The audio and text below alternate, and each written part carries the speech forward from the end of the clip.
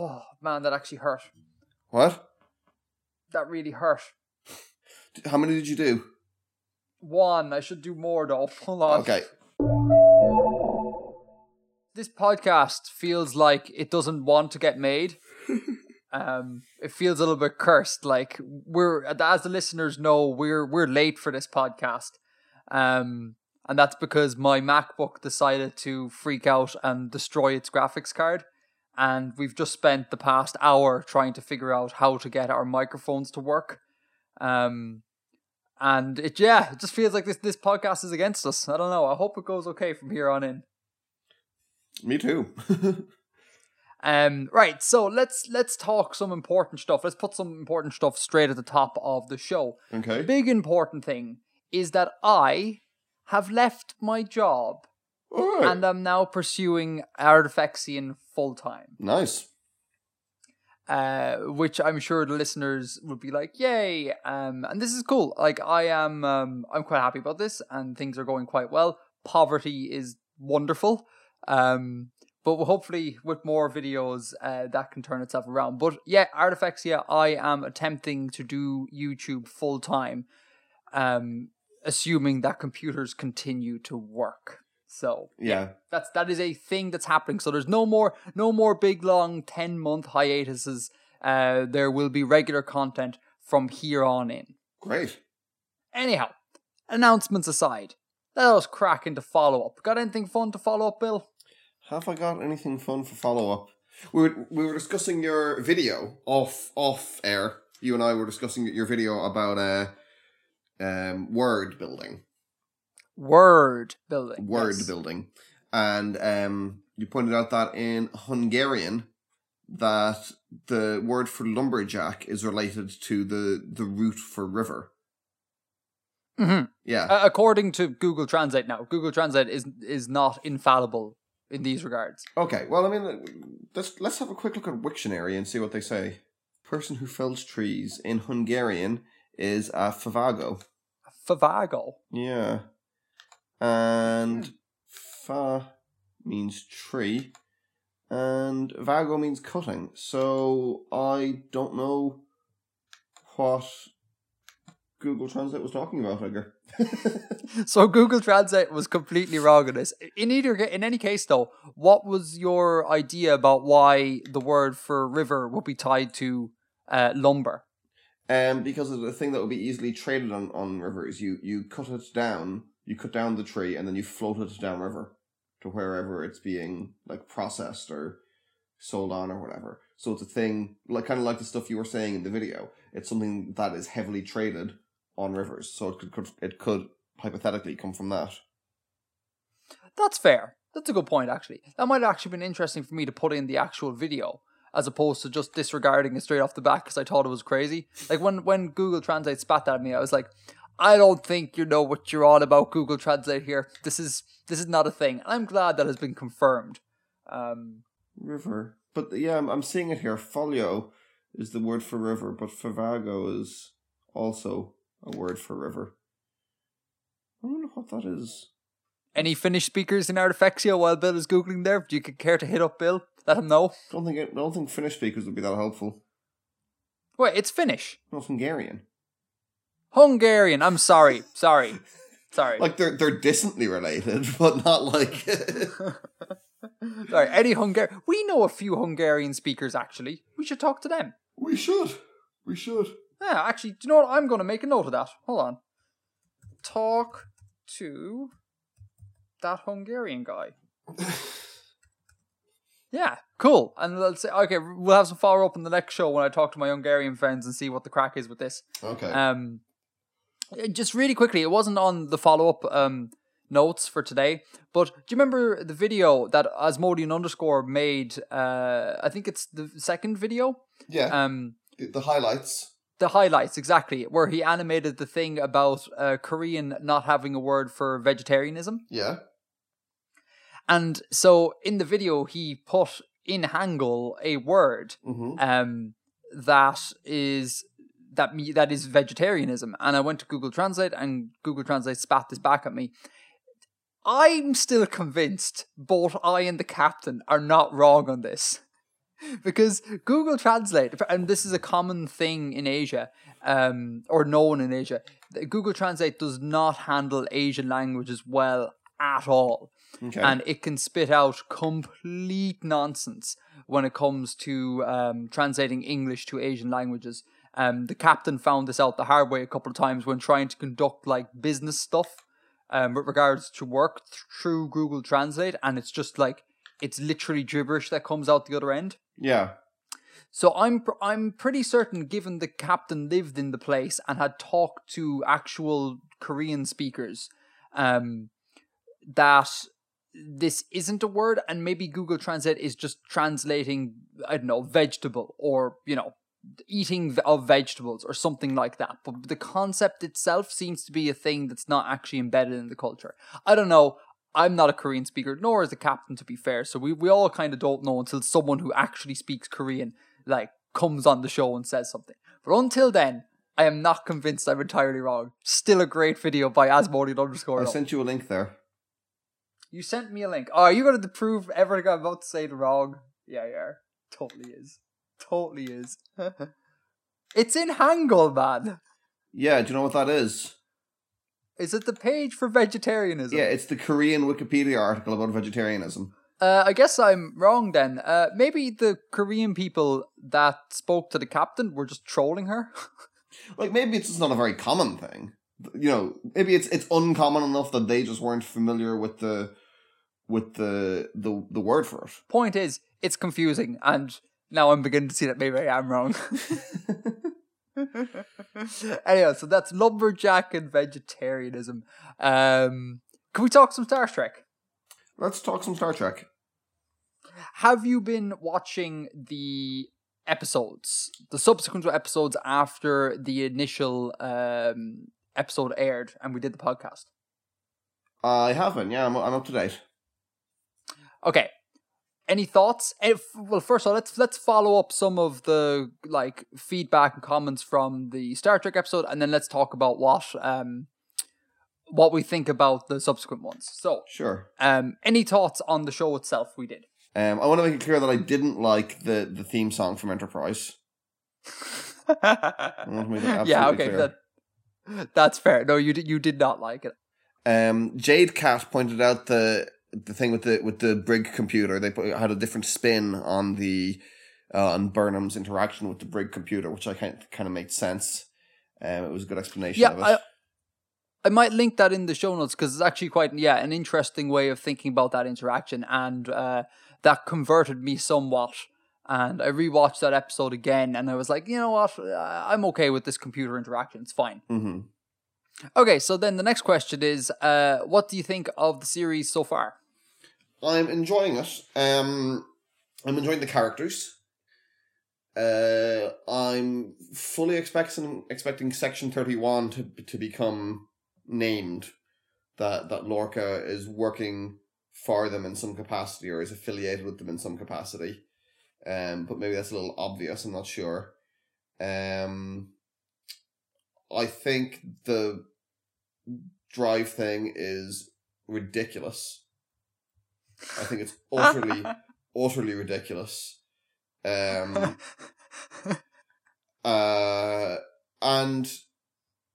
yeah, there's a lot of points in it where I'm going, you're doing the obviously wrong thing here. You're acting completely ridiculously.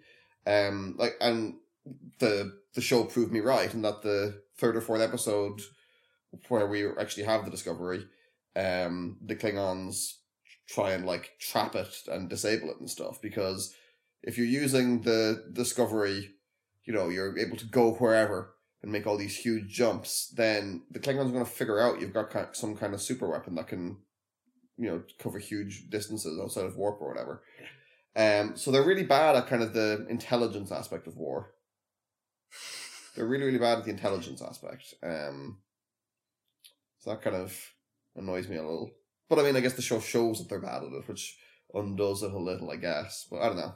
Okay, so the Section 31 thing you said about it being obvious, I don't know how obvious that would be to a casual watcher of Star Trek.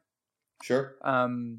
like most normal people, like they're like, oh, Spock with the hand, and you know, there was like William Shatner did a thing. It's like I don't think that many people are steeped in Trek lore. I think you and I would find it obvious, and Trekkies would, but maybe not the general audience. And I think this Star Trek is aimed more at a general audience and not hardcore Trekkie fans. Sure, but that doesn't mean that they're not putting some of that stuff in anyway.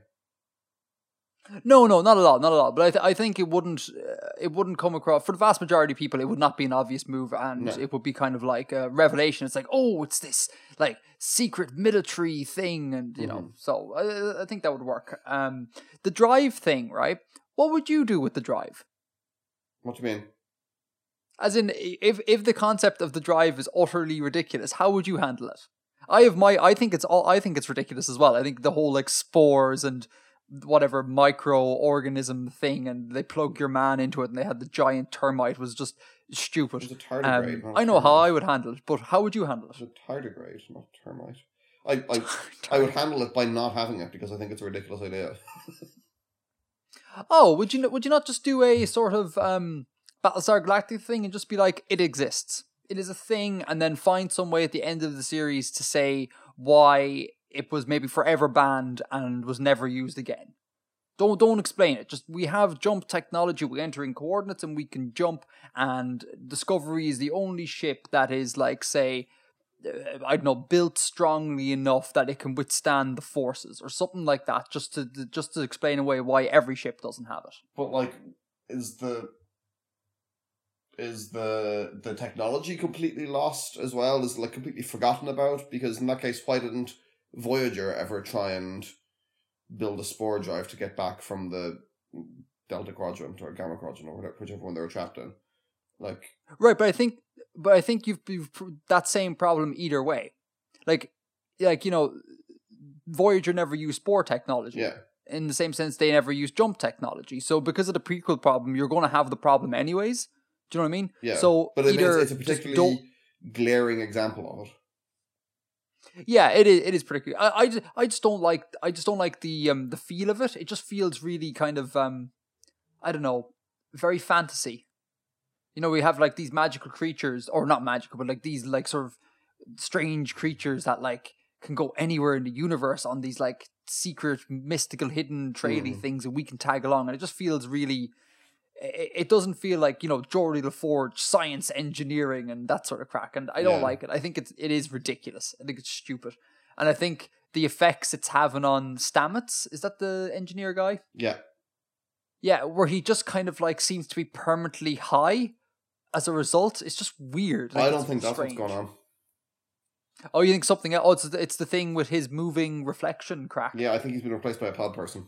Is that a serious suggestion? No, not like a literal pod person, but yeah, I think there's something like that going on. There's something else happening with Stamets, and it involves the mirror, or the reflection. What I think would be kind of fun and would be a real Star Trek kind of thing to do is if, you know, that develops and, you know, you discover he has been replaced by a pod person or whatever. But the pod person is actually a pretty nice guy. So maybe, you know, the Star Trek thing to do will be like, they get Stamets back, but they keep the mirror clone around anyway because he's a nice guy. Oh, yeah. Wouldn't that be a really Trek thing to do? It would be really. It's going to cause problems with his partner. That's going to be weird. Yeah. Maybe they'd have to double up the partner in some way. I don't know. But yeah, okay, so overall, Bill, to give you my opinion on what's been happening with Trek, I don't like what's happening. Okay. I don't particularly enjoy watching the show, which is annoying. Like, the captain likes it because it's less like Trekky than what she's seen of Trek before. Mm-hmm. So she enjoys watching it. And so I was all in on kind of like, yes, this is going to be a thing we can watch every week. It'd be great. We both really enjoy it. And what we found is that when it comes to a Monday and it gets released, we kind of are like, do you want to watch Star Trek? And it's always a case of, yeah, I guess, maybe. Can we watch Avatar instead? Yeah, let's watch Avatar. There's always something that's more appealing to us now than watching Trek. And I don't know what it is. It's just something about it. This show is not clicking with me at all. I don't know. I don't hate it, but it's just like it's not driving with me, and I don't like this. I wanted it to drive with me, but we'll keep at it and see how it goes. I remember you saying before that Trek always takes a couple of seasons to really find its feet. Yeah, but see, the difference here is that usually usually Trek sets itself up, right? And you're kind of like, okay, I get what this show is going to do. Like the Next Generation and the original series, they're like on a ship, they're going out exploring. We meet new aliens every week and we resolve something. Great. Deep Space Nine, we have like a central hub, which is like a melting pot of all different cultures, and story arcs are going to spring out from there. Great. Yeah. So if the initial starting point is solid, I'm willing to stick with it and give it a go, which I think the Next Generation and Deep Space Nine and Voyager as well are. I don't think this one is solid. Like, I think this is just, I don't know, it doesn't hold me the same way. I'm not kind of like going, yes, but once they crack this, they can really exploit this very well and we'll get really interesting storytelling. I don't think they've set up a strong enough initial concept for that. Okay. Which is just my opinion. I don't know. I'm going to keep watching it though because, Trek. And I hope I'll be turned around. But as of right now, I'm much more interested in rewatching Avatar: The Last Airbender because it's so much better. Anyway, so that is Star Trek. Do you have anything else to add on that, or can we move on to the pressing matter of Bill Polian? We can move on to the pressing matter of Bill Polian. So, tell me, Bill Polian, I'm really excited to hear. Did anyone send anything to you? I got a few. Yes! Woo! You got a few, because I only seen one. Like, one who tagged me in it as well. But you got, like, more than one. If we look at the hashtag Bill Polian on Twitter, we have... Hashtag Bill Polian. I think 3 people have done it. I think one of them was actually you. Oh, well, that doesn't really count. You tweeted on the 2nd of October, and we got one a few days ago. Oh, yeah. Yeah. With someone sent us a screenshot of their phone. There was one from the 4th of October, so a few days after we left it. A fan who I think is known to you. And then we've got one from the 4th of June, 2015, which is actually linked to someone's Instagram of a picture of a painting of Bill Murray in sort of Napoleonic era military dress. Oh no, the OG Bill Polian. Bill Murray beat me to it. Oh no, that's ridiculous. I mean, if there was anyone that I was happy to be beaten by. Bill Murray is pretty class. Yeah. It's pretty class. Come here. Really, really, really quick tangent, right? Brady Harron, I'm here. Brady Harron of Hello Internet fame has a new podcast called The Unmade Podcast. Okay. And the premise of this podcast is that him and his mate sit around and discuss ideas for podcasts they will never make. Okay. And it's quite fun. It's basically an excuse for 2 guys who are friends to get together and hang out. And it's good. It's cool to listen to. On their first episode, though, they had the idea of doing a Groundhog Day podcast. Mm-hmm. Whereby every day they would watch the movie Groundhog Day and record an episode based on their watching of Groundhog Day. I just think it's the coolest thing ever. And I think that everyone who listened to that show was kind of like, this needs to be made. And I'm in that camp as well. I'm like, someone needs to make a Groundhog Day podcast where they talk about Groundhog Day, the movie, every day. Yeah, sorry, I just wanted to share that. I love it. It fills my heart with joy. We can move on. Anyway, so okay, that's Bill Polian. Guys, still Artifacts, still tweet at Bill Polian with some lovely Edgar handcrafted by Edgar, flat design imagery of Bill in Napoleonic era garb, please do. This would make me feel even happier than Groundhog Day, the podcast, becoming a real thing. Right, moving on to Oa. Okay, we're going to talk some Oa. Cool. So, a Redditor by the name of... Cool Mare. Cool Mare? Mm-hmm. Cool Mare came up with a cool script for the Oa writing system. It's like a handwritten version of the script you created last year, right? Exactly, like a cursive. Mm-hmm. Oh God, last year? It's been a whole year. Oh God damn. But yes, yeah, it's a cursive version of my like Hangul / Hebrew inspired characters. And it's really cool. I'll link in the show notes, and I'll also link to their comment outlining what decisions they made. And there's some really interesting things like for anyone who doesn't know, the Hebrew script has big, thick, horizontal bars like my script, and in their cursive, apparently, they drop the horizontal bars, which I didn't know. And Coolmare has taken this as inspiration and has dropped some bars from Oa and created this really cool looking script. Like, I think it looks a lot better than the thing that I've created. So all this is going to be in the show notes. Check it out. It might be some inspiration for anyone doing cursive writing. And get involved in the subreddit and talk to Coolmare and stuff, and maybe everyone can learn a little about cursive scripts and all that sort of jazz. So just shout out and in the show notes. Class. Cool. I think that is follow-up done. I'm all followed up out. What about you? Yeah, I think that's it. I want to have just a quick scan of the because we didn't do follow-up for episode 26 either, because we didn't do any follow-up in the last episode. So I'm just going to have a quick scan. God, it's been so long. 26 feels like so long ago. I'm going to have a quick scan through the comments here. Do you know what I'm going to do? I'm going to tweet out, right, and just say we're recording, and if anyone wants to send some Bill Podium stuff to Bill, please do it now.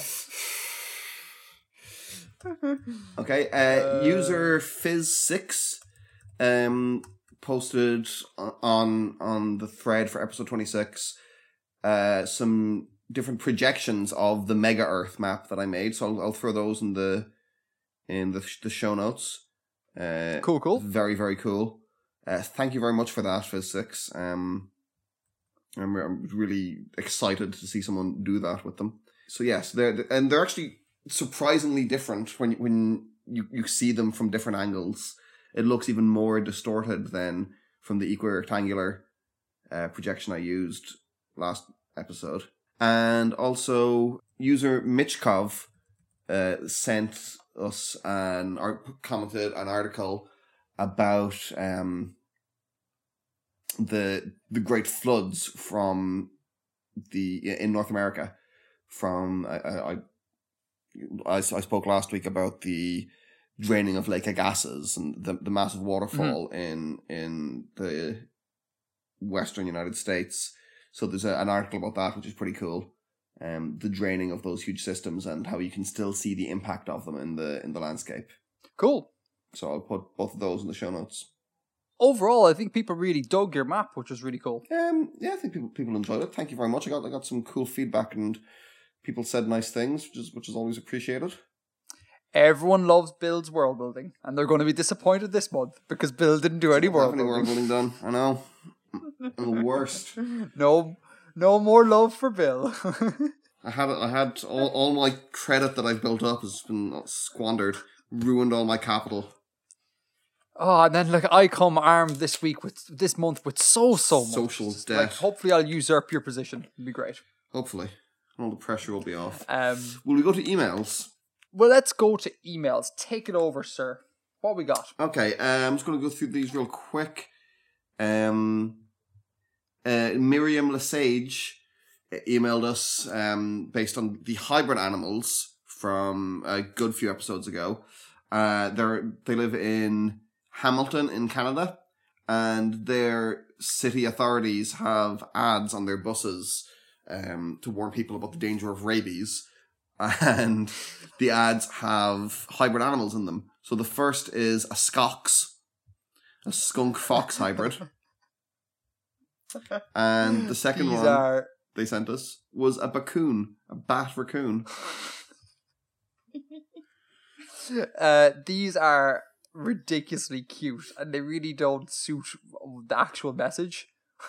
Yeah, especially the Bacoon. The Batcoon, right? The captain really, really likes raccoons. Mm-hmm. And like, I think in another life she must have been a raccoon, because her and raccoons share an awful lot of similar traits. One of the big ones is that they really like cleaning. Like, raccoons love cleaning things. Really? And so does the captain. Yeah, there's loads of memes and things going around where you have like raccoons cleaning like other animals and things, and yeah, they really like scrubbing things. That's Anyhow, cute. and she's having moved back from South Korea. She finds Ireland like just horrifically cold, so she's constantly draped in blankets. So the Batcoon just reminds me of the captain, and it's hella cute. So that's it. But I love the hybrid animals things. It's really cool. They're really cute. They're very, very cute. So that's the first one. What have we got next? We've got an email. We've got two emails from Sid H. One asking, cool. Do you think that nuclear war could happen on Takar? Do I think that nuclear war could happen on things like Takar? Nuclear war? Yeah, I mean, can't nuclear war happen on any world that's not like a fantasy world, like a medieval fantasy world? Yeah. There's no reason it couldn't. There's no reason it couldn't. I would imagine there'd be some nice sort of like splitting Nacolite to make bombs going on, perhaps. Maybe the government does this sort of thing. I don't know. And they also sent us another email with the idea that instead of having leap years every 4 years, you could add 0.24 days to the last day of the year, so that every year would be the same length, and to keep the calendar consistent that way. But the problem that is, if you do that, then the days no longer actually match up with actual days, because you'll be 0.24 of a day is nearly 6 hours. So if you added 6 hours on to the end of the year, then, you know, the time would be out by 6 hours. If you just like, so you get to midnight on December 31st, and then you wait for 6 hours before the next day begins. Well, then, you know, 1 a.m. is actually after dawn. Yeah. So it wouldn't work out that way. It would disrupt the clock, basically. I think they've taken the Kim Stanley Robinson thing and maybe applied it in the wrong place. Sorry, it works well on the day level, but not on the year level. But you never know. Like, people are weird. Maybe there'll be some branch of people on some distant planet that do this for some bizarre reason. I did see a vaguely related, not all that related, but it reminded me, suggestion on a world building group on Facebook in the last week or so, that you would have a culture that has two separate systems of calendars, one for daytime and then another one for nighttime. So from dawn until dusk, you use, let's say, the solar calendar, and you call that, you know, the 9th of Edgar or whatever. And then once the sun goes down, you're thinking of it as a totally new thing with a totally different system, and you'd call that the blank of Bill, which is cool. That is cool. It's relatively similar to what I think the ancient Egyptians did. Really? Well, not in the sense they had two calendars, but I believe they thought of the day and the night as being distinctly separate things. It wasn't like, I get the impression that it wasn't considered to be part of the one cycle, so to speak. It was like, there is a day and that's one thing, there's a night and that's another thing, and they're separate. And I believe they didn't mark the night in terms of time. It's like they would track the day and then just stop at night and start again when the sun came up. Okay. For obvious reasons, because, you know, most things don't happen at night.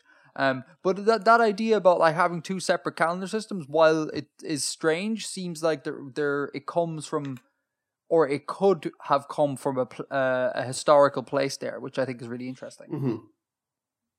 So yeah, that was cool. That's cool. That's really cool. So that's not original. I saw it, as I said, somewhere on Facebook, and I thought it was relevant to Artifexian. The next... we'll just put credit Facebook in the thing, because that's how copyright works. The next one is from Dean Wolfel. And they're asking about Lagrange points. Whether you could have an Earth-like moon around a super-Jupiter of 7 Jupiter masses and a smaller moon of about 1/4 of an Earth mass in the super-Jupiter's Lagrange points. Oh, sorry, the Lagrange point between the other moon and the super-Jupiter, the L4 point. Okay, now, would this work? Like, theoretically, this is a thing that can occur. Mm-hmm. My go-to with this is always like, no, because it's a three-body system, and the three-body system is very unstable only in certain circumstances, and those circumstances are hard to define unless you want to do a hell of a lot of calculus. But the idea has kind of the bravado of rigor, such that it can like pass a sort of a surface critique of it. So the idea being that like you couldn't really have like a super Jupiter, a moon, and then a moon of equal mass at a Lagrange point. The kind of general accepted thing is that you need to go down in mass every time. So like super Jupiter is like prime mass, the moon is much smaller in mass, and then the moon of the moon, so to speak, at the Lagrange point is much smaller in mass again. And that's been done here. So if I was reading a book with that scenario, I'd be like, that sounds plausible. Even if you ran it through a simulation, it would all fall to pieces. Remember, we're not writing scientific papers here, we're world building, and the end game is to make a cool setting that is somewhat plausible. And I think that passes the plausibility mark on my end anyways. Cool. What else in the email? Is there any other questions in that? Let me call it up. That's pretty much it. If it is completely unrealistic, how could you change without altering it too much? But no, I think you said it's in there. Right. And would switching it to the L5 Lagrange point change anything? No. No. Cool. Simple. Nope. The L4 and L5 points are exactly the same. The only thing it would change would be kind of like where the position of the moon in the sky is relative to the prime moon or the main moon. Right. So like just to clarify that, so the position of the Lagrangian body would be in different places in the sky depending on what point it's at. But like gravitationally, in terms of interactions, they're exactly the same. Cool. All right. More on emails. Actually, before we go on, right? I should have brought this up at the start of the show, but I'll just it's hit me now. So I'll put it here. I think we need to start rebranding, to use a very Bill marketing term, the various sections of this show. Okay. I think email has kind of just become like a Q&A. You know? So instead of it being like email, we should be kind of like, let's do some world building Q&A, and then the primary means of it happening are via email. And possibly. On top of that, the main section generally is, if both of us do world building, generally is talking about writing now. So we should just call like that like the writer's room or something, as opposed to like the main topic, which sounds all formal and stuff. We should be like, let's do Q&A, some world building Q&A, let's go to the writer's room, and after that we can go to the green room, and they all have unique names, and yeah. Thoughts? And when we actually build like the Artifexian premises, you know, like our fully equipped world building and podcasting studio that we're going to make, then we can have an actual physical writer's room and a physical green room. The Artifexa space. I don't like that. You started this Artifexa something trend. I'm heavily against doing this, but you did it, and I just kind of like, it felt natural and got on board with it. So now everything's Artifexa whatever. And I kind of hate myself for it. But yes, when we have the Artifexian studios. Artifexian towers. Artifexian towers. We can have actual proper spaces. Then when we record in it, we have to like physically get up and move to the separate spaces to record those sections. Yeah, we'll use like a rolly desk like they have in like tech companies where they're really hip. No, but Bill, if it's a tower, right, maybe we can stack the various rooms on top of each other, right? And we could have like our desks be attached to like, so almost like a small platform tied to a fireman pole, and then like we hit a button when we finish like the writer's room, and then we kind of just like escalate down to the green room. So we don't actually need to move. It's like it's all automated, but all in a vertical sort of sense. That sounds practical. It does sound practical, and it's also like it takes up less room in whatever city we choose to build this in or town.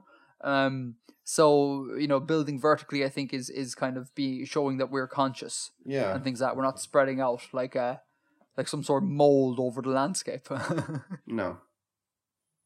Anyhow, point is, this is very much less emails and more Q&A, which is cool. I really like this section. Speaking of which, should we crack on? Anything else in the mailbag? We've got one from N6 about N6. rebel flags. And yeah, they bring up that the good flag, bad flag thing isn't necessarily taken as a good guide to flag design by actual vexillologists. Well played, sir. Vexillograph, but vexillologist. I suppose that's someone who studies flags, but then someone who makes flags should be a vexillographer. A vexillographer. That's true. They should be. Yeah. Are they not? So I haven't really thought about it actively before. I guess vexillologists are people who study flags, and a vexillographer would be someone who makes flags. Anyway. Yeah, that's what I think. I think they're both valid words, man. Okay, cool. So, yeah, and particularly the bit about a flag being so simple that a child could draw it actually isn't in the North American Vexillological Association's reports and guidelines on what makes a good flag. So they've actually linked this document here, the commission... Show notes. Yeah, we'll put it in the show notes. Commission report definitely on the guiding principles of flag design. It's quite a good document. There's one that there's, a lot of it just kind of putting down the basics and the definitions and stuff. One I really liked was 2.2, which is simplicity is important in creating a design that is easy to recognize and simple to reproduce. So not necessarily so simple that a child could draw it accurately, but, that you could have a go at, getting the gist of it, and it will be recognizable from that. Try redrawing the design freehand to see whether an imperfect drawing of the flag can still be easily identified, which I think is a really important point. And try imagining it at a small size, such as a lapel pin, or when viewed from a distance, when small details will not be obvious. So that even if there happen to be small details there, that if the small details aren't critical to understanding what the flag is and to recognizing what it is. Yeah, I like this, the guidelines laid out in this document better than the sort of standard one that goes around the internet. I'll link that one as well in the show notes. Because like by that, and I've kind of changed over time as well, and this kind of has confirmed it and solidified my position. By the criteria I used to go under, flags like Wales would be terrible because they're really complex. The dragon is really complex. Brunei will be the same. It's a really complex dragon. Cambodia as well. Bhutan, sorry, yeah. Bhutan is the flag. Brunei does have a complex crest on it, though. What is Brunei again? Hold on. It's yellow with a black and white diagonal across it, and then a red crest. Yeah. So it's the crest is quite complicated as well. Yeah, but Brunei was Bhutan was the one I was talking about. Yeah. But yeah, and then like Cambodia is relatively complex. Yeah. And so you have a whole load of these really kind of complex flags that are really nice flags and work really well. So over time I began to think that more in accordance with these guidelines that it has to be something that if you try to reproduce it and do an imperfect job, can people still understand what it is? And if so, good flag. Yeah. Assuming you've made other choices like decent color and symbolism and all that sort of jazz. Yeah. Whereas I think at least the way I used to be was that the minute I'd see something that wasn't like, 3 colors plus a bit of graphic design, I'd be like, bad flag. Yeah. Bad flag, gone. And I've kind of done a bit of a U-turn on that. So yeah. But what I think is interesting about this is that under these guidelines, rather than, so simple a child could draw it guidelines, that the Zheleznogorsk flag is back in the game.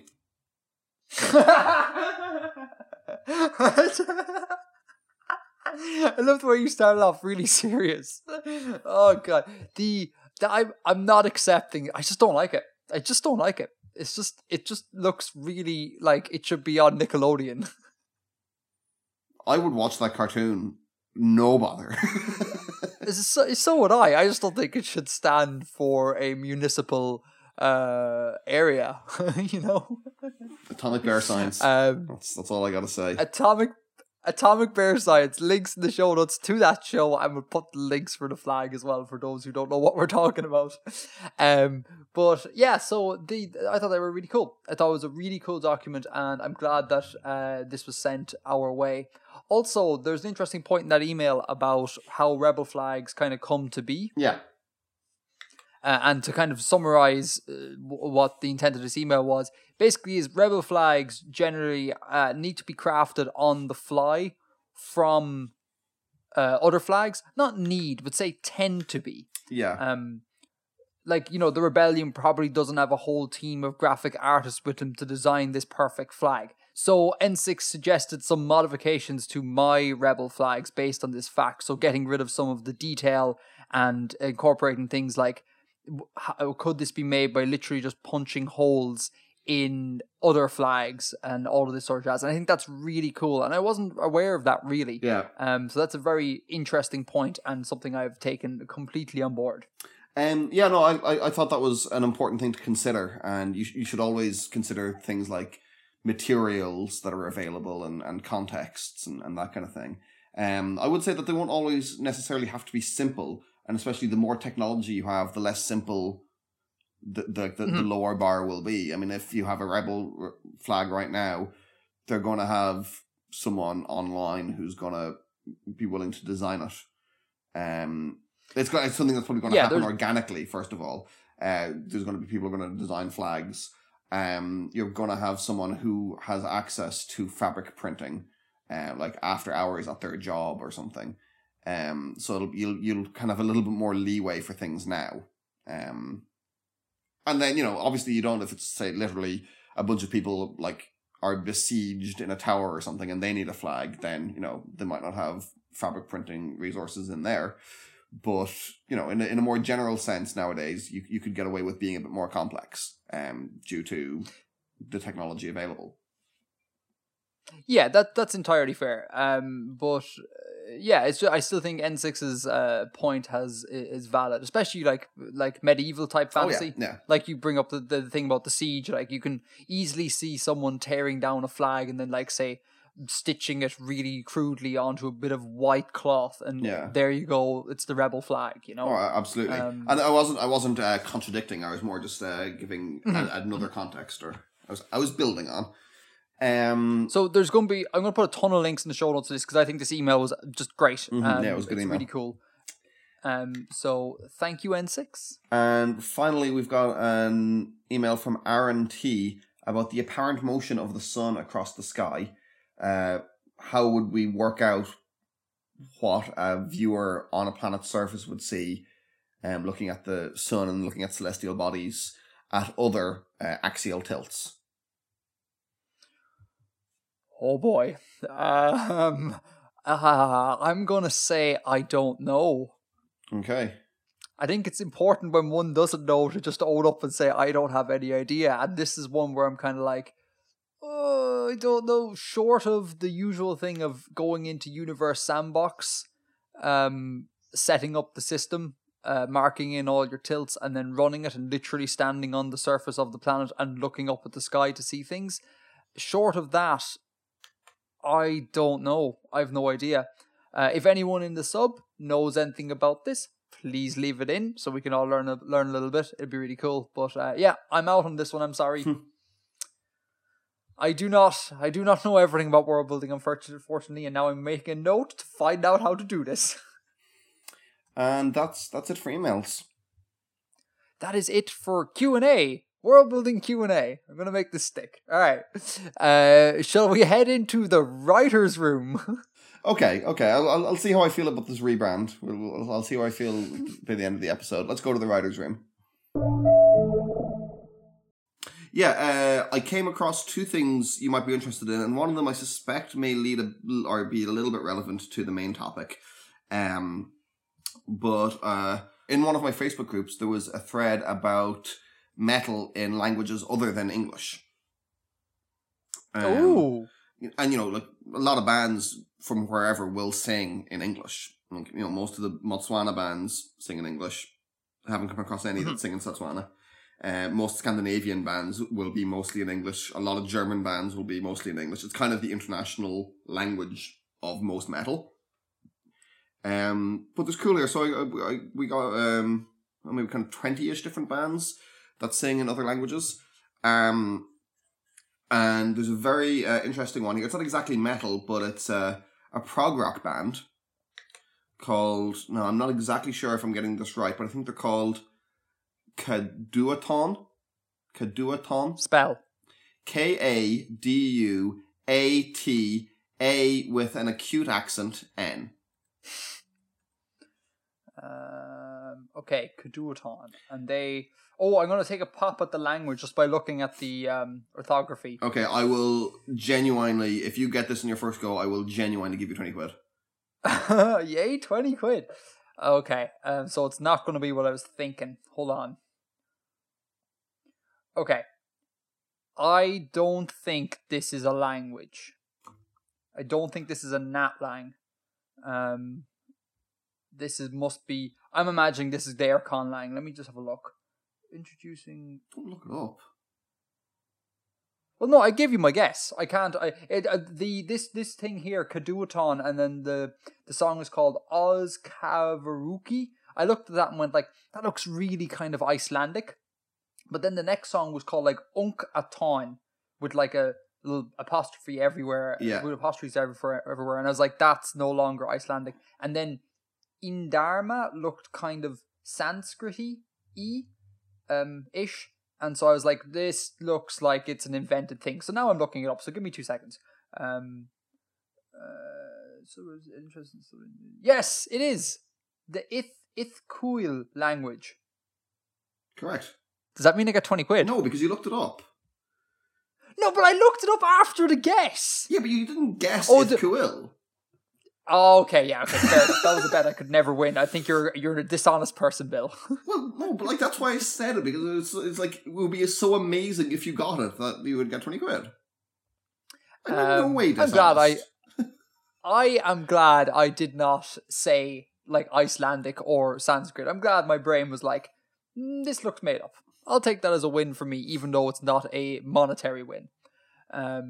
So tell us more about this Ithkuil language. What about it? So it's quite a famous conlang, and Kaduaton are a prog rock band more than metal. A prog rock band that seem, as far as you can tell, sing entirely in Ithkuil, and the vocals for this band are sung by David J. Peterson.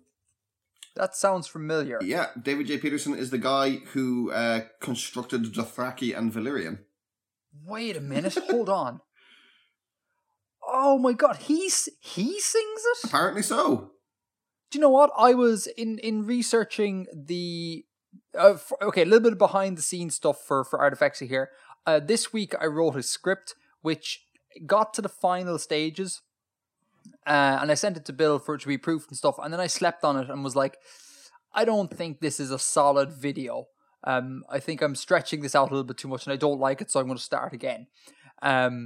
So the script that I was writing that won't become a video was heavily informed by watching a lot of his videos, this David J. Peterson guy's videos. Because he also does a kind of like, here's how to conlang series on his channel, links in the show notes even. So that's really weird. He's like, he in his videos, he's a real like soft spoken sort of dude. I wonder what this music is like. Hold on, let me just quickly sample it. Oh god, it's awful. That's not good at all. It's very prog rock.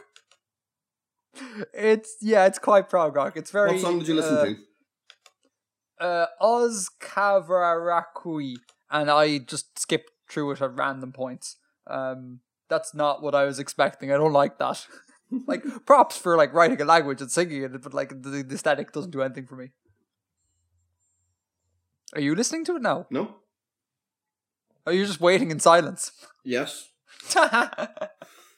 This is the worst thing about recording on Skype. There's always that awkward thing where you're like, I'm finished. He'll know I'm finished in a second. And then you're like, he hasn't picked it up yet. Oh, okay, I should wait. Should I say something now? Maybe I shouldn't. Okay, never mind. And then what always happens is we invariably start talking at the exact same time because like we go through the same thought process and then it's like, at the same time, and it's just a nightmare to edit.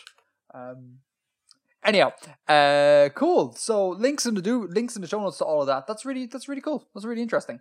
Surely that can't be the only case of people singing conlangs. Like this seems like it's a natural crossover. I'm sure there's bands that sing in Quenya.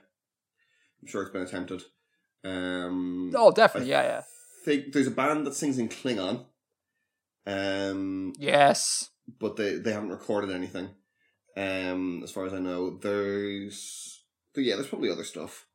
And I mean that's only off the top of my head in metal. There's rap in Lojban, I think. No. Yeah.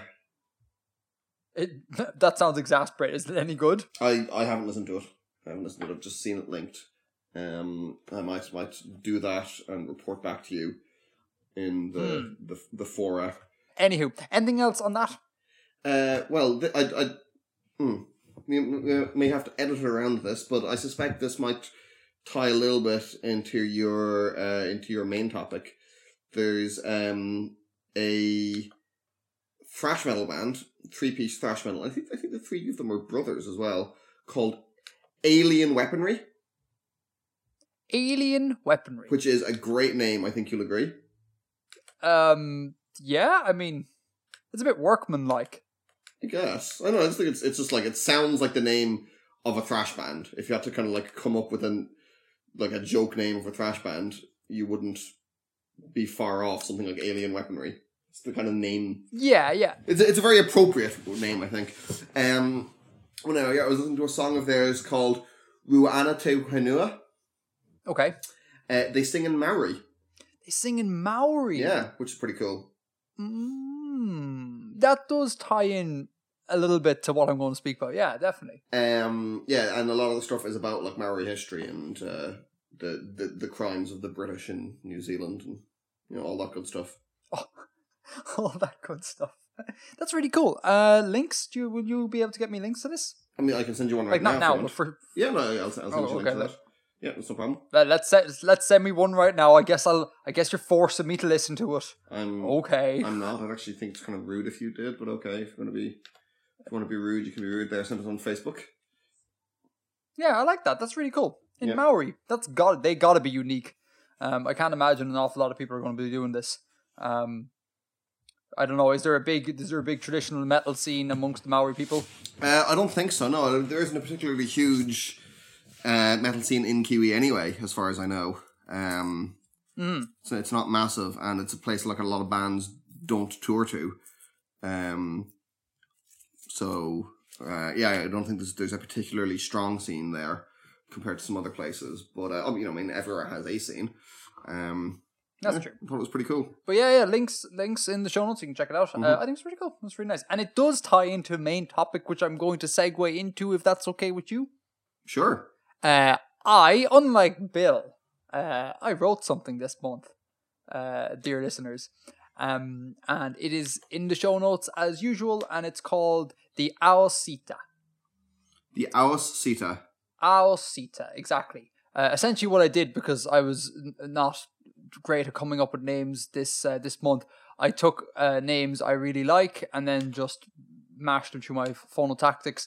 And Aos Sita is essentially Aes Sedai. Except with my phonotactics, because I really like the name Aes Sedai. I think in all of like fantasy literature I've read, Aes Sedai is just cool. It's just like a really cool sounding name. So that's where I got that from. Anyhow, so the background for this is that when I'm bored, I often watch either plane crash videos or rugby highlight videos. Dude. On loop. What? That's grim. No, man. There's a whole subculture of people who watch plane crash videos. This is the thing. Like, that's the fact there's a subculture of it doesn't make it not grim. But it's I mean, okay, I see that. But it's just like it's morbidly fascinating. And the really interesting thing is that like I am terrified of flying. And I don't know what it is. Why I feel compelled to watch plane crash videos. I think Hello Internet had something to do with that. But this is a thing I do sometimes. Anyhow, but the point is, this is not a plane crash story. This is a story inspired by rugby videos. And for those who, like for the US citizens listening, I suppose, rugby's kind of like, I suppose, NFL. It's a relatively I think Americans similar know thing. what rugby is, dude. Do they? Do they? Is it that popular? I don't think it's popular, but I think a lot of them will know what it is. Okay. All right. Fair enough. If they do, great. I was worried that they wouldn't. But maybe this is something that people won't know, that the New Zealand team, and other kind of Pacific Ocean nations before they play the game, before they play their games, they usually line up in front of their opponents, the opposing team. And they usually perform a traditional war dance. I believe war dance is the correct word for this. And this has kind of become synonymous with the New Zealand team in particular. And they have this thing called the haka, and it's kind of become super famous, like this Maori war dance. Mm-hmm. So I was watching this, and I was like, let's write a bit of fiction based around the Maori war dance. Or rather, learn a little bit about the Maori war dance and then just like use it to create a similar sort of dance. Mm-hmm. And this is what I have done. So do you want me to just TL the piece of prose? Yeah, please. So we are, for those who aren't going to read this, the general gist is that this little story is set at the inauguration of Idan Zan, who is the now leader of the rebel forces. Okay. And Idan is a staunch traditionalist, so the decision was made that at his inauguration, they would perform the Aos Sita, which is a traditional Takaran war dance. And the dance they perform is very much like the haka. It's you have a leader of the group. You have a group of X people who are taken through drills and recite responses based on the calls of one member. Mm-hmm. And in my setting, that one member happens to be female in this case, and they are dressed in the clothes of the no ape. Do you remember the no ape from Hybrid Animals? I do. They wear its skin and wear its face as a mask. Its actual face or its creepy fake face? Well, like it's like skull. Like think shaman. Right. Like the bog standard shaman sort of imagery where it's like, the tiger thing on its, and you can see the mouth and all that sort of jazz. That sort of thing, except it's a no ape. Right. But so this person takes the group through drills, and they basically drill a whole load of martial forms while shouting stuff like "We live, we die, we fight, we will never surrender." The way you would do on an ancient battlefield of old. Except the difference is that I brought in some elements of the Kekak fire dance from Bali. Oh, cool. We went to this when we were in Indonesia, and essentially this is a story. I'm going to get this so horrifically wrong, it's going to be culturally inappropriate, so please criticize me in the subreddit. I think it's a story from ancient Hindu texts telling a story of, I think it's like a prince's fall from grace, I think. And it's this kind of like Balinese theatre sort of thing. It's very touristed up, like it's very touristy. They play it up for the tourists, but it's just like a bit of night theatre. And at the end, what happens is someone comes out and like lights a big heap of coals in the middle of the sort of theatre area on fire, and begins to dance around them and kick coals at the audience and all this sort of jazz. Class.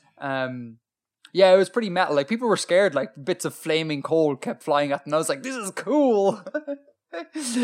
So I incorporate that into it. So with the whole Nakalite thing, I was like the shamanistic leader of the group, whilst calling out orders to the group is like shooting fireballs. So like, as in like, this is their way of conveying war or whatever. And then the group drill martial forms, and then the shaman will again call out something, more fireballs, the group drills, and so on. And basically, TLDR, at the end of the story, everyone gets really pumped. There's a whole load of fire in an underground metro intersection, and then a small riot breaks out, and we finish the piece turning to Edan Zan, where he turns to the narrator of the story and says, "The government don't stand a chance. We're fine." So that is TLDR on that story. Yeah. What did you think? I enjoyed it. I thought it was cool. Okay, what do you think of my attempt at writing actual prose, like actual, like it's a story, as opposed to like a textbook sort of thing? I mean, it was just a kind of a straight up description of a thing, from, you know, I mean, it's a few pages long, and so you didn't get a lot of chance to show off. It's 2 pages long, to show off with it and demonstrate anything by way of prose, but there certainly wasn't anything that stood out to me as needing criticism, I don't think. Oh, cool. That's good. Yeah. Yeah, I got the captain to read over it a couple of times and be like, could you please make sure this is okay before I send it to Bill? Yeah, no, as I say, I enjoy it. It's a cool event, or it's a cool like performance or whatever that you want to call it, and it, you know, it would be visually impressive, and I like the kicking the fire on the place. That's pretty cool. And I liked the no ape thing. That was class. I need to come up with a better name than No Ape. That was very much a placeholder name. That needs to change. Not least because like we don't have. Do I have no? We don't have an A sound in Oa. Oh no. So it'd have to be like no app or no ape. I'd have to mash it around a little bit. So yeah, it's still a placeholder. I mean, you're calling it in English. I am. That's fair. Oh, and it's worth saying, yeah, I think I mentioned in the prose that the actual lines that the group and the shaman call out should be in ancient Oan, not English, obviously. At some stage, I might translate them, and maybe that might be a separate document in and of itself. I don't know. I was not up for this at like 2 a.m. 2 a.m. seems to be my writing hour. Like, I don't know what it is. Like, late at night, it's kind of like, now I will write, and something tends to come out. But during the day, it's like, nope, nothing. That's really weird. I have to say, though, I did like what you had written before this as well. Is that completely gone? Oh, that is completely gone. Oh, that's a shame. I liked it. I thought that was crap. I mean, I think it's cool to have them both. Like that you can, you know, because just for the listeners, what Edgar wrote originally was just kind of an instruction on how to perform the Aos Sita. You know, the actual steps that you do and what the calls and responses are. You know, I think they go quite well together. Like one is just kind of a fairly dry document explaining how to do it, and the other is a description of it from an onlooker. Okay. Hold on. Let me make a note. Rewrite Aos Sita. Or not, rather not rewrite, but try and recompose the first part. Yeah, I just thought it came across really, really dry. Mm-hmm. And I was like, this is not going to be any fun for a listener to read at all. So I decided to ditch it.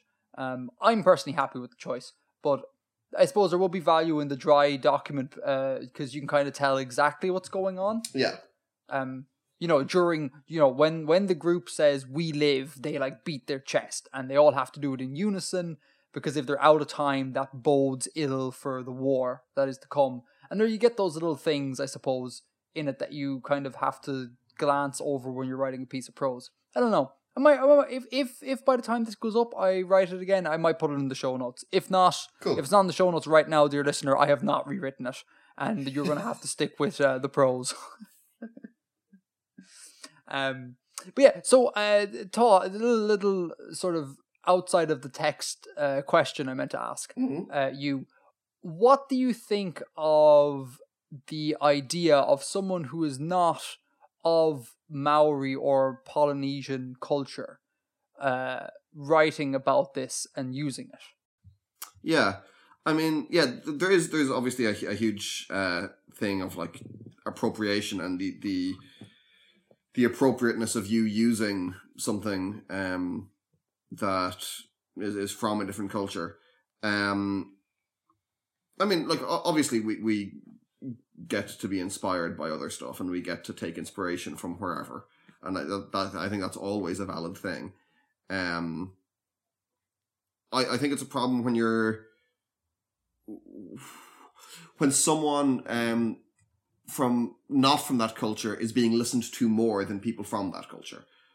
So if you have like a French person, or let's say like a French person being considered the chief authority and the only person that is listened to on some aspect of Kazakh culture.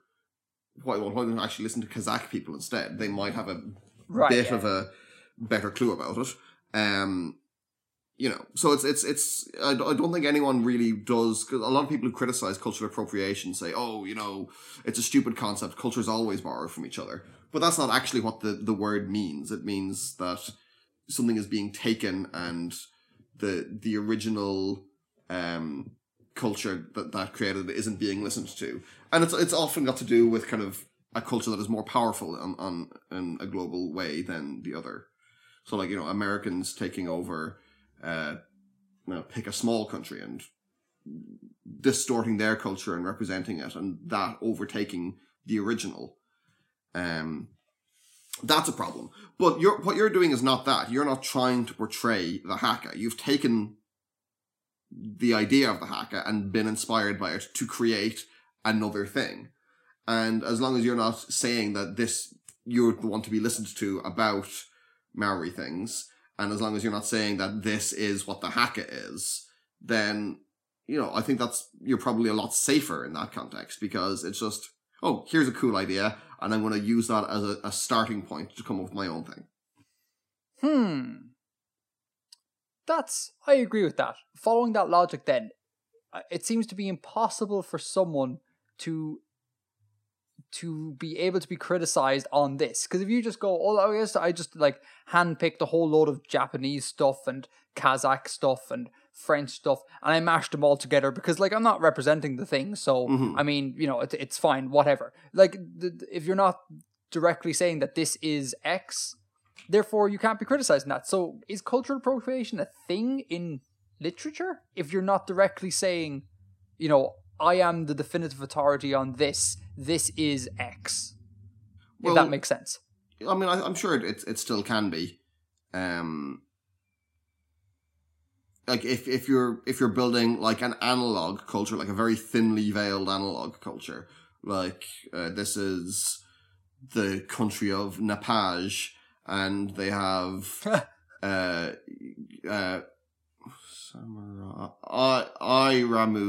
Irumas warriors that are brave, honor-bound warrior nobles.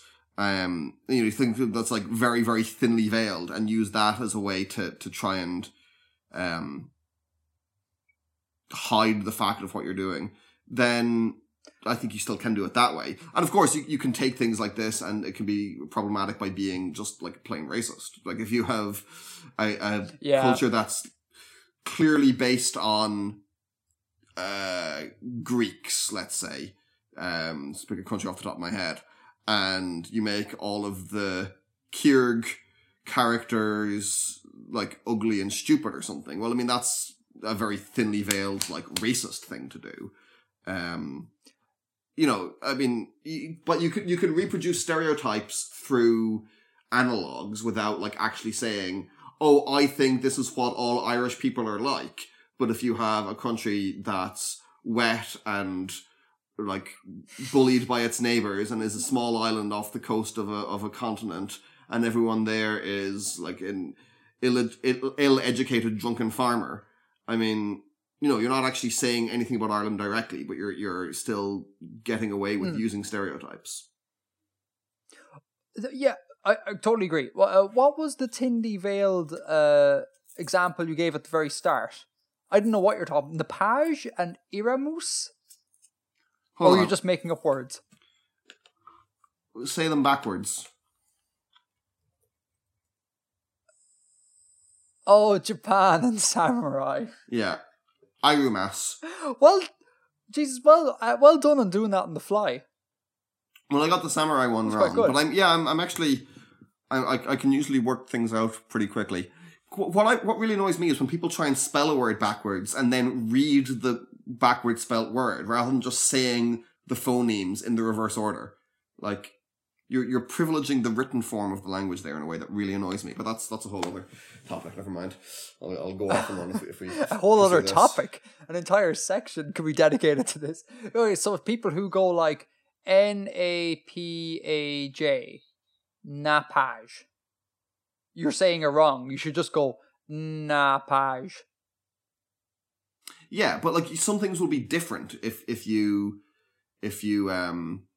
spell them backwards because of the way orthography works. Yeah. Like, okay, no, let's take your name, right? And let's just for the purpose of this example say your name was Egdar, right? Egdar, right? Egdar, and if you were to say that backwards, it would be Radga. But what I'm talking about is if people spell Radge, well, that would obviously be Raj. So you're taking the transcription and inverting it, and then turning it into sound again, rather than just flipping the sound around. Bill, if only everyone in the world were as logical as you. I guess. I'm not, probably not. Like, I mean, I don't know, it probably wouldn't be a good thing. I don't think I am that logical because this is a really stupid thing to be annoyed about, but you know. Anyway, to take it back to things, 1, I'm glad you like the prose. 2, I'm glad that I have not culturally appropriated the hell out of the Maori people. Well, I mean, if a Maori person disagrees with me on that, then probably should listen to them. Oh yeah, no, fair, of course, yeah. But so far I've only one data point. We'll see what happens when we open it up to the sub. But the third point I was going to make is I'm beginning to hone in on what the magic system in Takara is going to look like. Mm-hmm. Like, we've established over the course of like the years that this podcast has been going that it's this techno-osteomancy thing, but I've never really kind of solidified in my head what the actual effects are. Like, what can the mages, so to speak, do? Mm-hmm. And I'm thinking what I'm going to do is I'm going to say that anything the body can produce can be elevated with the use of Nacolite, and particularly like Nacolite with nanobot injections into bones. So the idea of fireballs. Now I'm extending this a little bit because I like fireballs, but like the idea that the body produces heat so that Nacolite produces even more heat, and ergo fireballs. And say things like the body can jump, for example. Put in Nacolite and you can jump a little bit higher, and things like that. The body has a certain strength. Put in Nacolite, you get more strength. Essentially what I'm trying to do is find a way of combining Avatar The Last Airbender style mechanics with like steampunky or cyberpunky techno-osteomancy. And I think it can kind of work as long as you're willing to look over some science. So, thoughts on that? Yeah, that seems legit. Producing heat, therefore producing fire, seems like a bit more of a jump than the other examples. Yeah, no, that's fair. And I think there's going to be some where the jump is going to be large, but they all have to be kind of based on a thing the body can do. Like, my system is not going to allow for, say, the ability to be able to time travel. Right. Or the ability to turn invisible. Like, That's not a thing the body does. I have to take it from a place that a thing that the body does naturally, and I will elevate it as much as I want to get the desired effect, which is kind of like Avatar meets Crouching Tiger, Hidden Dragon meets Cyberpunk battles over cityscapes sort of jazz. Yeah. Yeah? That seems fair. That seems fair. And it's good to have a limitation like that as a starting point. I think if things are too open, you can never get anywhere with it, and I think that's a good basis to build from. And I think maybe the limiting factor might be, as in, like, just to take the fireball example, like the body has a certain amount of heat. Mm-hmm. So if you decide to put out that heat into the world in the form of a fireball enabled by an acolyte, you're draining the body of heat. So you can't do it indefinitely. And you can't just, like, no one can, like, consume the world in a fireball. They don't have the heat necessary to do that. Mm-hmm. And I believe the same thing could be implied to all different other things, like say the jumping thing. You could leap up, say the height of an entire building, but maybe afterwards your body would be so out of energy that you couldn't move because it takes energy to move. And you need to remember to, like, specifically put some energy into reinforcing your bones for the coming back down part of it. Yeah, exactly. Things like that. So I think possibly next month's document on my end is maybe going to be what the magic system is in its fullest. I think, but don't hold me to that, Bill, or the internet. Okay. We'll see. But I think that kind of works, and I think that'd be really fun. Sort of like it'll encompass all the sort of things I really like about like fantasy, like the Avatar style thing and elemental magic, and I think it could work. I'm actually really positive about this one. Cool. Anything else? I don't think so, no. Okay, shall we move from the writer's room down the fireman pole to the green room? Okay. So, Bill, I hear you watched Blade Runner. I did. I recently watched the original for the first time. For the first time? Yeah, I'd never seen it before. Huh. Cool. And I watched and I take it you've watched the new one, yeah, Blade Runner 2049. Well, when I say I watched the original, I watched whatever version of it is available to rent on YouTube. So I know there's about 5 or 6 different cuts of the original film. And they have, like, different interpretations and things. And anyway, that's the one that I watched. Hold on, really quickly. You rent stuff on YouTube? Yeah, you can rent films on YouTube. Yeah, I've never done this. What's it like? What's the experience like? You pay like £4 and you can watch it as many times as you want for 48 hours. And, you know, it's there in high def or whatever, and it's on YouTube, and you can just watch it like a YouTube video. Is it a good service? Have YouTube done this service correctly, or is it like a nightmare to do? I found it incredibly easy. Okay, cool. That's good. So sometimes some of YouTube's features are a bit suspect. Mm-hmm. So it's good to know. It's good that was a good experience for you. Okay, so what do you think of Blade Runner 1, first of all? It's very odd. There's a kind of a nightmarish sort of feeling to the film, I found, or it's like a hallucination. It's a really strange film, and it's really unsettling in how it's shot and things. It's visually quite impressive. They don't do a lot to like explain anything that happens in the film, which kind of adds to the sort of general paranoia. And yeah, there's all these like theories, and apparently there was a dispute between, or there's a disagreement between the director and, so there'll be spoilers obviously for anyone who's spoilers, yeah. For anyone who hasn't seen it. There was a disagreement between the screenwriters and Harrison Ford on one side, and the director, Ridley Scott, as far as I remember, on the other side, about one of the characters, about the main character, and whether the main character himself is a replicant. And I just think that's really weird. There was nothing I got nothing in the film to suggest to me that Harrison Ford's character was a replicant. I didn't find it. So maybe that was just the cut of it that I watched. Maybe in other cuts it seems more likely. There's one. Can I jump in here? Yeah. Yeah. Have you read the book? Yeah. Okay. And in the book, did you not? There was a whole big spiel in the middle of the book about am I a replicant? Are these people replicants? There was a whole big thing. Did that not? Did you not know this going in? Kind of that was a thing. I knew before I saw the film that this was one of the things about the film. Is Deckard a replicant? And I watched the film and I came away from it thinking Deckard is not a replicant. There's no reason to think Deckard's a replicant. Oh, okay. All right, okay. Continue. And I read the book. I read it a long time ago, but just because it's in the book, the film has to do the work for itself, you know? Yeah. That's entirely fair, yeah. There was one scene that I strongly disliked. So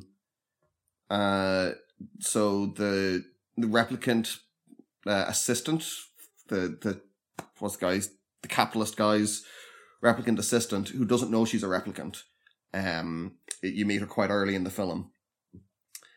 And later on she comes to suspect that she's a replicant, and she realizes that she is, and she's in Deckard's apartment. And Deckard kisses her. And then she tries to leave, and he physically stops her from leaving, and then pushes her against a wall, and then kisses her again, and then they have sex. So a man who has the legal obligation to murder her stopped her from leaving his house, and then had sex with her. And that is super not okay. And I've never heard that acknowledged by anyone before, that there is what is, by any legal definition, that's a rape. And no one has ever said to me before that, Blade Runner has this incredibly not okay event in it, which I was kind of surprised by. It's been a while since I read, it's been 2 months or so since I read Do Androids Dream of Electric Sheep? So I don't remember the details that much, but I don't remember this being in the book. It's a very, very loose adaptation. It's a very loose adaptation. It's not really an adaptation. It builds on similar ideas. Yeah, because at no point in the book did I go, "Ooh, that's hang on here, hold up, whoa!" That wasn't the thing that I picked up. Now I could have missed it because I fall asleep during books the whole time. I can't remember. But yeah, that's not okay. That's not great. Yeah, and my main objection here isn't that the film had this in it. It's that how come I've never heard anyone say this about this film? That's what I found really weird. Okay. How does this compare to the new Blade Runner? The new Blade Runner, I'm going to talk spoilery here as well. If that's okay with you. No, yeah, that's fine. Spoilers ahead. There will be no other content in this episode, so if you don't want to get this spoiled, just stop listening right now and you won't miss anything else. So, over on, Bill. Yeah, it doesn't resolve a lot of the ambiguities of the original film, which I think is good. If they had come out and been like, Deckard is a replicant, then I thought that would have been really stupid. And also for him to be a replicant, you'd have to change a lot of established facts from the first film, which they do. So in Blade Runner 2049, there are other replicants that live longer.